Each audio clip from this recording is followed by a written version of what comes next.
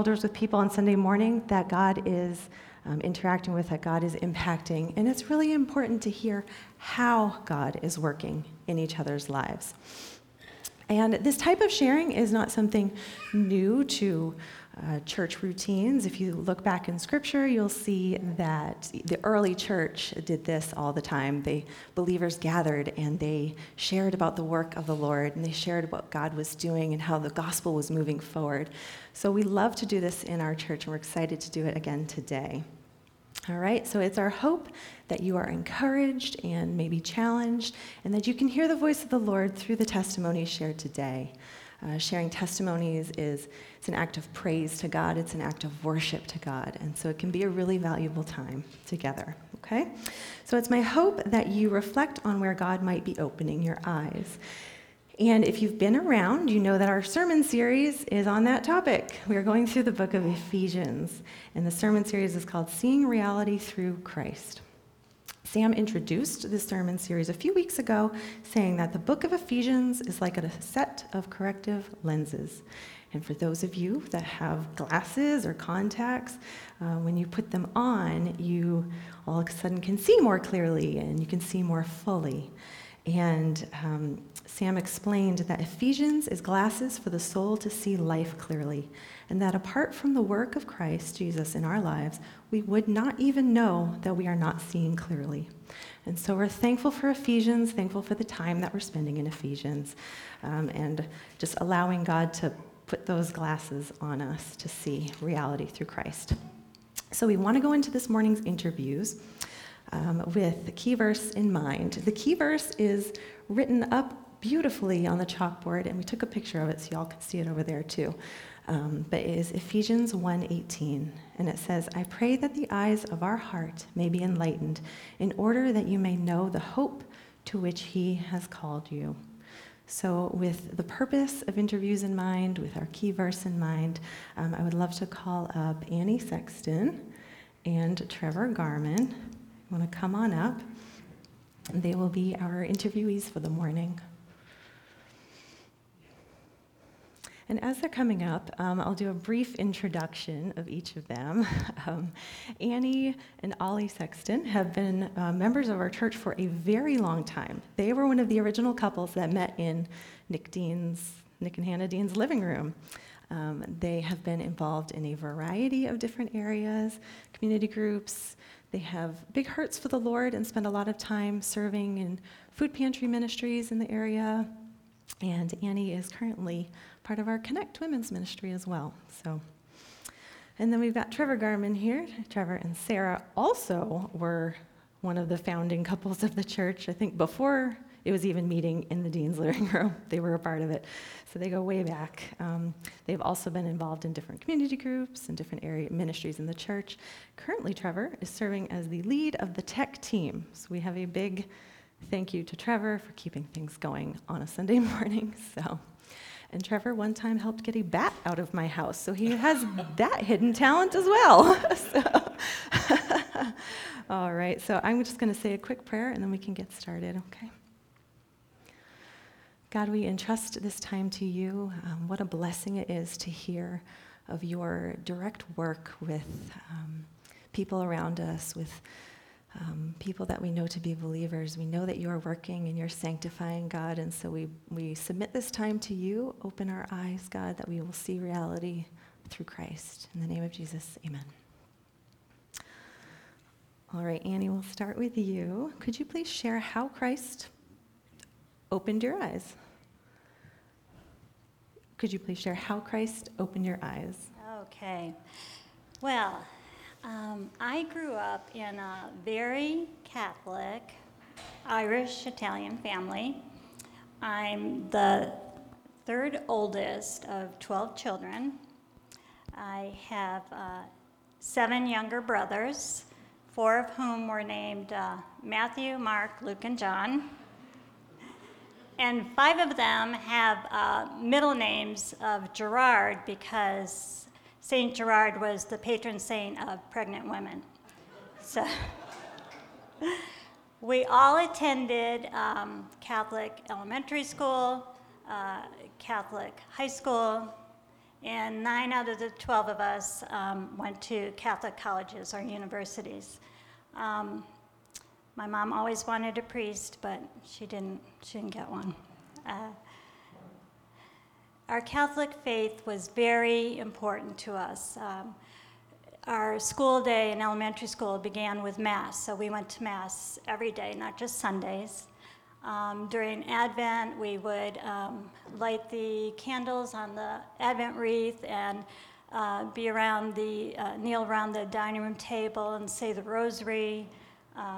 We fasted during Lent. We did the Stations of the Cross.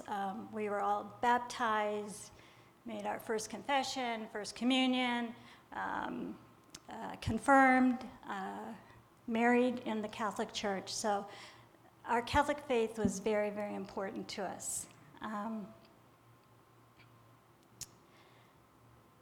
So now that was my upbringing, so I'm going to fast forward a little bit I've graduated from college, and I have a degree in elementary education, so I'm teaching in a Catholic school. I'm teaching 2nd grade. And I'm also engaged to the love of my life, my high school sweetheart, and we're going to be married, Ollie over there, by the way. Can't leave, I was like, sorry. I know, no. He's the love of my life over there. And we're going to be married in December, but this is March. And he decided before he became gainfully employed that he was going to hike on the Appalachian Trail for a little bit. Well, that little bit turned out to be 3 months. And while he was on that trip, God was drawing him to himself. And at the end of that trip, before he came home, he went to visit his brother, who was actually here in New Hampshire at the time. We lived in Ohio. And he went to visit his brother, and it was during that time that Ollie came to saving faith in Jesus Christ. So now Ollie was not the devout Catholic. He also grew up Catholic, but he was not the devout Catholic. I was the devout Catholic. So he came home from that trip and immediately told me about what had happened to him and that I needed to know Jesus. And I was kind of looking at him like, I need to know Jesus? And so we kind of, that was an interesting time in our life. And even though we were unequally yoked, we did go ahead and we got married that December. And our marriage was good, but it wasn't what God intended for us. It was about 10 years of, going back and forth. Ollie would go to different Christian fellowships. He was looking for a church. I would go to the Catholic Church and bring the kids with me to the Catholic Church. And by that time, 10 years down, we had 4 children, and our oldest was in 1st grade in the Catholic school. So as you can tell, we weren't in agreement about our faith. So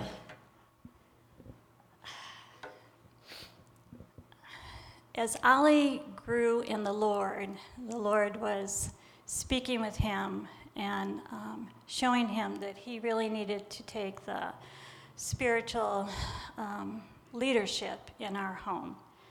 And we would have conversations about this. And I think at this time, God was softening my heart to be able to hear what Ollie had to say. And the final conversation, I just remember Ollie using scripture, and it really spoke to me, but I still wasn't convinced that we needed to be together as far as church went.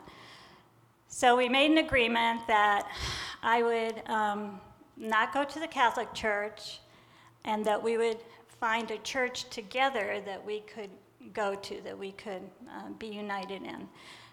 But I made one condition, and that was that we did not go to the church that his family was going to, because if I was leaving the church that I and my family went to, then we weren't going to go to the church that, his family went to. I was, as you can tell, I'm kind of stubborn. So he said, fine, that, we'll find a church where God wants us. Well, that began a month of visiting probably the most unwelcoming churches I've ever been to. And it was kind of a disaster. But also going on at this time, we were in the process of moving to a different suburb of Cleveland.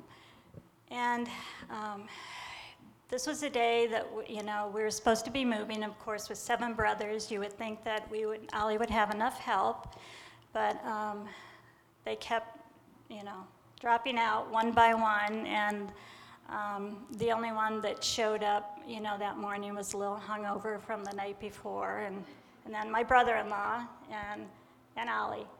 And but little did we know that the church that Ollie's parents and family went to, one of their community groups, we knew, Ollie knew a couple of the guys there because our kids played soccer on their team.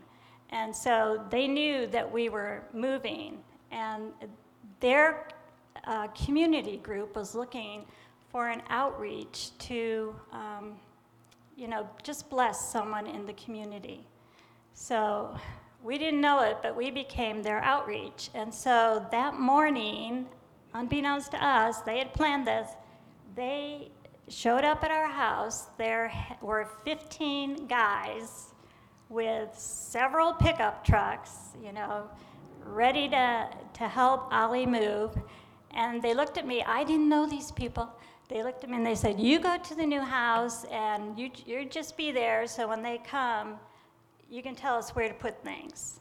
So I dropped the kids off at my sister's house, go to the new house, and lo and behold, there are all these women at the new house. They had already cleaned out the refrigerator. They put food in there for us for the week, to have as meals. They were washing my windows, cleaning floors, and they were cleaning the bathrooms. And it was like, which that's my least favorite chore. So I was like, I didn't know these people. And they had coffee and donuts ready for the guys that were going to be moving. And they had made lunch, big pots of chili and all this food for after the moving was done. And so I just kind of stood there, and they were playing Christian music while they were working too. I thought it was just amazing. I didn't know what was happening. And so, we got moved. We couldn't believe how everything got done so quickly. And then as they were leaving that afternoon, they invited us. They were going to have a potluck at their community group later that week, and they invited us to come. And of course, I guess I could say I felt a little bit obligated to come. They had just done all this. So we went, and, I just experienced something I had never experienced before. These people really had fun together, but they also, had a short Bible study, and they prayed for each other like I had never heard people pray for each other before. And it was amazing. And then they invited me to church. And so I ended up going to the church that I said I wouldn't go to. And a couple weeks later, I answered God's call on my life at that church. So I like to say that I was loved into the kingdom by these people. And, Sam, a couple weeks ago, talked about the body of Christ. And he said that, what is Christ doing through his church? And he said, filling the world with his life and love. And that's what they did for me.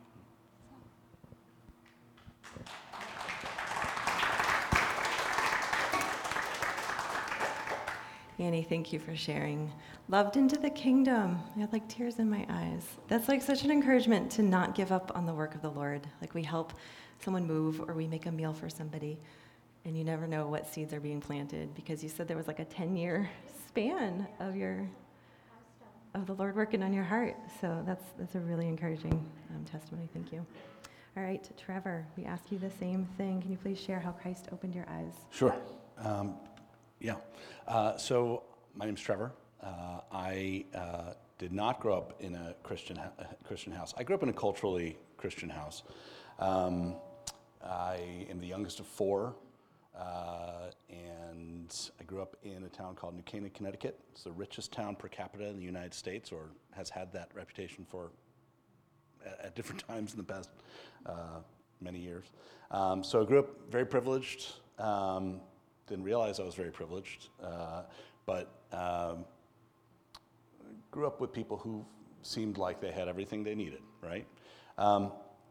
And my mom and dad, fantastic people. My dad was a veterinarian. My mom stayed at home and then worked in a frame shop for a while, things like that. My dad had a tremendous temper, not violent or anything like that, but just a yeller. And he would, I remember my friends and I kind of hiding behind the garage when he was working in it, because we learned all sorts of new words. We had quite the vocabulary by the time we were 7 or 8. So there were a series of kind of domino effects that happened in my childhood that led to my coming to Christ.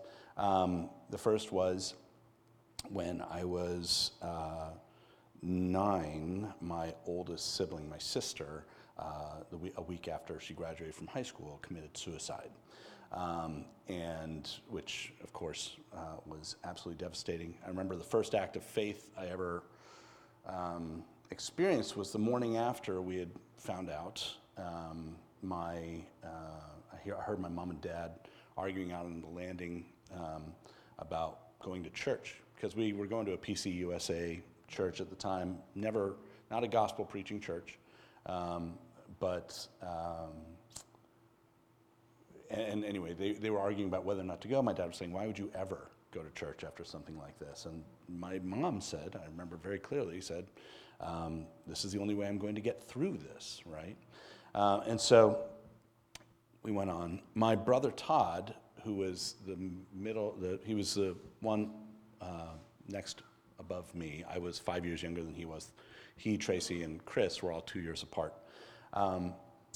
He went through a rough freshman year and then was drawn to Young Life, which was relatively new in our district at the time, with a really strong leader. And he became a Christian that year. And things started to change because my mom also was investing more in her faith.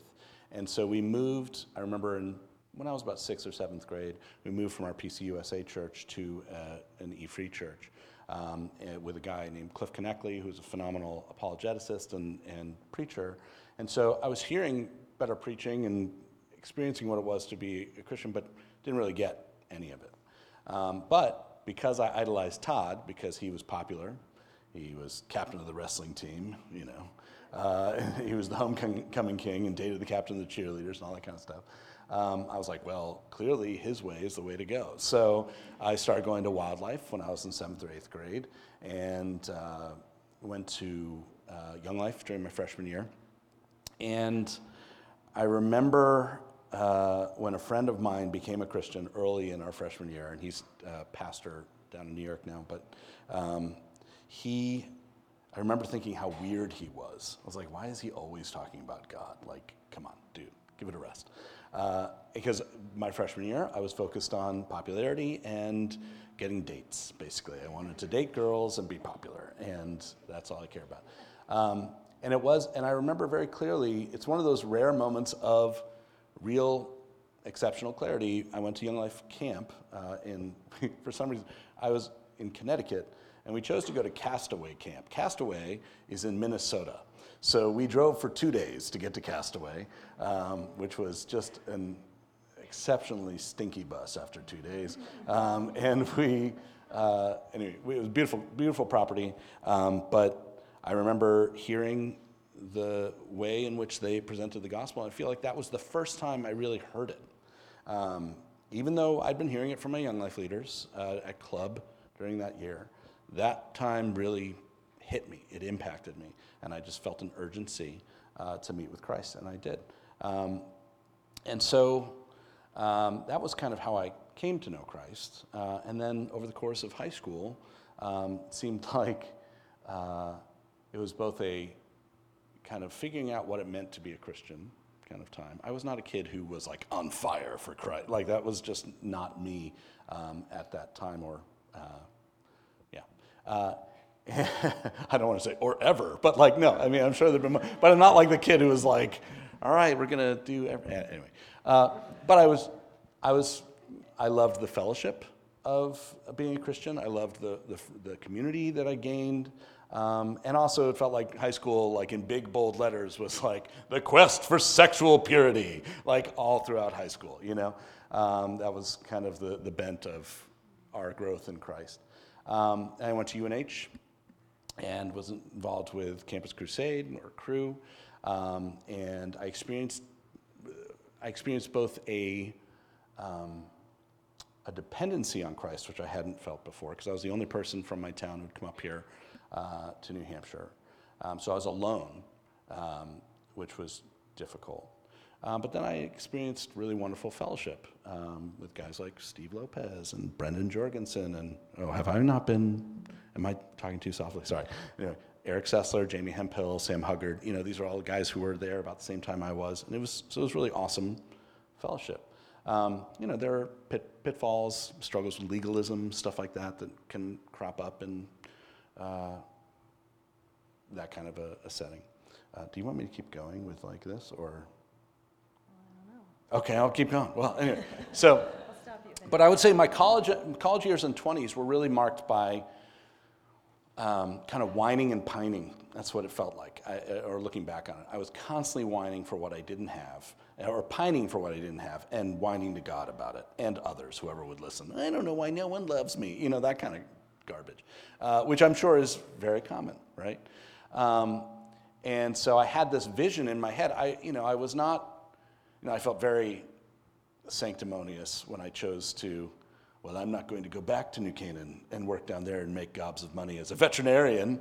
I'm going to be a teacher and be poor, which it's not true. But I was like, oh, what a noble choice I've made.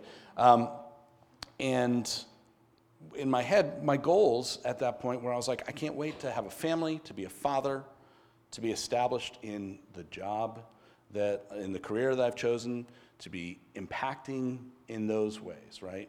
Those ways which they almost seemed like the really acceptable things to pursue for success as a Christian, right? Don't pursue money, but pursue family. Pursue I get it. But I was putting a lot of my hope in those things. So I find myself now, I'm almost 45. I'm 21 years into my career. I'm a firmly established teacher. I have 3 beautiful girls, and I'm married to my wonderful wife. And that's kind of where I'm supposed to stop for now. Yes, got it. Okay, good. Thank you, Trevor. I was coached. We did chat a bit beforehand. Thank you. Thank you for sharing. And you guys are being very vulnerable, and so we really appreciate hearing it. All right, let's move to the next question, Annie. What in particular do you see differently now that you follow Christ? So, first of all, I just want to say that I am very grateful for the Catholic faith that I grew up in, because I always knew that there was a God, and a God who loved me. And because of that, I was, I think, more able to understand what people were sharing with me about the gospel message. So But one thing that I realized that I never understood before was that I didn't have to earn Christ's love. The message that when Christ died on the cross, everything he did it completely. I didn't have to add to it to earn his love or my salvation. Christ did it all when he died and rose again. And that was hard for me to understand, because I came from a church where good works were very, very important. And I never felt like I was good enough, or I would have to do more. It was just so freeing to understand that what Christ did on the cross for me made it complete. As we are reading in Ephesians, it's for by grace you have been saved through faith, and this is not your own doing, it is the gift of God, not a result of works, so that no one may boast. So that was just so freeing for me to understand that I didn't have to earn Christ's love, that he loved me, and God loved me because of what Christ did on the cross. I was made clean because of his sacrifice. So that was just something that, I just saw completely different. My faith was just made alive, I guess, because of that understanding. So. Awesome. Thank you, Annie. Trevor, same question to you. What in particular do you see differently now that you follow Christ? So I think intellectually understanding the idea that there's nothing I can do to earn or lose Christ's love is really significant, believing it. I'm a comparer. I think I grew up with that habit of comparing myself to my older brother Todd, comparing myself to other people who I saw as better than I was in various respects. Going to college with Eric Sessler was tricky in that regard, because gosh, that guy's awesome. Anyway, and I remember hearing on the radio a guy talking about going to seminary. He was a priest, Catholic priest, talking about going to seminary, and a little while into it, feeling like he had to emulate some of the qualities of his fellow initiates, and so one of the heads of his order or whatever, the head of the school, basically came to him and talked to him and said, why are you trying to be quiet like Matthew is quiet? Why are you trying to be? He says, well, I like those things. Those things look like that's how I should be, And he said, no, you are supposed to be holy in the way God has made you to be holy. Like that's your, you've been made uniquely, and that is a good thing. So struggling to own that and believe that has been important for me. But also, I think that, that there's that old antithetical statement of the more you learn, the more you realize how little you know. I feel like, or I think that as I've progressed in my faith and understood Christ and what it means to be a Christian, the more I understand how much I need Christ, and the more I understand my own wretchedness apart from him. And so that's big. And I think something that I, as I said, I'm 45, I've got, 21 years into my career, family, but I'm not the impactful person at my school that I hope to be. In fact, I've had moments of being a little too hot-headed, and so people kind of don't want to work with me that much. My marriage is good, but it's not the sparkles and rainbows that I thought of when I was in my 20s, thinking of what marriage would be like 20 years in, or 15 years in. My children are wonderful, but they are exceptionally challenging. I have one who is just giving the full stiff arm to Christ at this point, even though we have done what we could to set up a home, a spiritual ecology where we would hope that she would be drawn to Christ, right? And so it's hard not to feel like this is my fault in that moment, right? There are two lines I remember from when we first had kids. One, Mark Overmeyer, who's a wonderful early member of the church who was really instrumental in its founding. When I had my daughters, he said to me, he was also a father of girls, he said, "You are the man by whom they will judge all other men in their life." So no pressure. And also, I remember that book, Sticky Faith, the line, "When it comes to your children, you get what you are." I'm like, oh, that's not good. I don't know that And so there are all these, even though I don't think people mean to do this, there are all these things that make us think, oh, okay, the failings of these humans that we're raising are my fault, right? And so their lack of salvation is on me, and I'm going to be answerable to that. Which is, on the one hand, selfishly, it's like, man, that's a hard thing to hold on to. On the other hand, as far as caring for our children's souls, that's painful to watch, right? We want our kids to be safe. We want them to be happy. We want them to know Christ.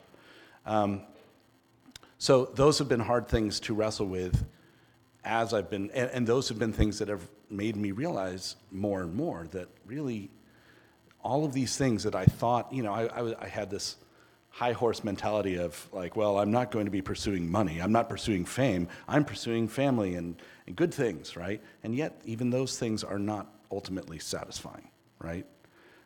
These things that are culturally acceptable to pursue as a Christian, they're also not, as Jamie would say, we can't take these good things and make them ultimate things, right? So those have been the things I think I've learned, and at the core has been just the deeper understanding of the truth that nothing satisfies but Christ. Thank you, Trevor. I think that probably resonated with everybody in the room, that there's something we've had expectations on our life to perform a certain way. But thank you for the reminder that Christ is the hope, Christ is the rock. All right. Our last question for the day. What are some challenges you either still face, even though you see reality through Christ, or maybe a new challenge you face? Yeah, I think for me, the challenge that I face now is feeling responsible for my family, that they would know the truth of the gospel, and just feeling like I need to preach the word to them so that they will also come to know Jesus the way I know Jesus. And God has just showed me that through Scripture and through mentoring by other people that, God is the one who will draw them. He will give you opportunities to plant seeds or, to share your truth with them, but it's God is the ultimate one, and if He wants you to speak to them, He'll give you the words and the time. And He actually did that 3 years ago. One of my younger brothers was diagnosed with ALS, which is Lou Gehrig's disease, a terrible, horrible disease. And through this disease, he became, you become totally paralyzed, even your breathing and your speaking, and but your mind is completely intact. And he was a doctor, and was a really smart guy, and he just lost everything, so he would just lay there. But the one thing he did have was he still had movement in his thumb. So he could text, So he couldn't speak, but he could text. And so, of course, my sisters, we would, and he was in Ohio, I'm here in New Hampshire, so we would go as often as we could. And, my sisters were, doing novenas for him, praying for him, and they were reading a book to him about Saint Joseph, patron saint, I think, of healing or something. I can't remember. And they wanted me to read, this book to him. And I ended up being alone with him at this time. And I knew I couldn't read that to him. But I looked at him and I said, Tony, can I just share with you what God has done in my life? And I was able to share, what God did for me and how, Tony, you don't have to. Christ died on the cross for your sins. He loves you. You're a sinner. I'm a sinner. But if we repent and believe that he rose from the dead, and because of that, we are washed clean. You can be with Jesus when you die. You don't have to go to purgatory and have everybody that's behind here praying for you to get into heaven. You don't have to do any good works. Christ did it all for you. And I was able to share that message with him. And he texted, I believe. And so I believe that Tony's in heaven, and so I just need to trust that God will draw my other family members to the ultimate truth of his saving grace. Thank you, Annie. Same question to you, Trevor. What are some challenges you either still face, even though you see reality through Christ, or maybe a new challenge? I'm still a comparer. I still look around and see what I perceive as better holiness than what I have, or better success than what I have, or better kids than what like that kind of stuff. And that's poisonous. And so that's something I'm often talking to God about. And also, I remember Brendan used to talk about the idea of kind of telling yourself the gospel every day. And I find that I still need to. I still need to, because it's hard to believe that there's nothing I can do to earn or lose God's love. Because I think that my understanding of apart from Christ, the ultimate wretchedness of myself is becoming clearer and clearer. And so, and that's not to say that I'm not growing or things like that, but it's hard to reconcile those two things sometimes. But one of the things that I've found to be helpful, this is an older, it's something I discovered back in my 20s, and it's kind of taken on different meanings for me as I've moved through. It's a section from one of Oswald Chambers' devotions, In My Atmosphere is Highest, where it talks about, he says, we do not need the grace of God to withstand crises. Human nature and pride are sufficient for us to face the stress and strain magnificently, but it does require the supernatural grace of God to live 24 hours of every day as a saint, going through drudgery and living an ordinary, unnoticed, and ignored existence as a disciple of Jesus. It is ingrained in us that we have to do exceptional things for God, but we do not. We have to be exceptional in the ordinary things of life and holy on the ordinary streets among ordinary people, and this is not learned in 5 minutes. And I feel like that's what I'm still learning to do and still trying to rest in, right? How do I love others and love God in a normal life? Thank you. Thank you both for sharing. I hope everyone was encouraged and challenged. If we could just give them a round of applause for their time and their boldness.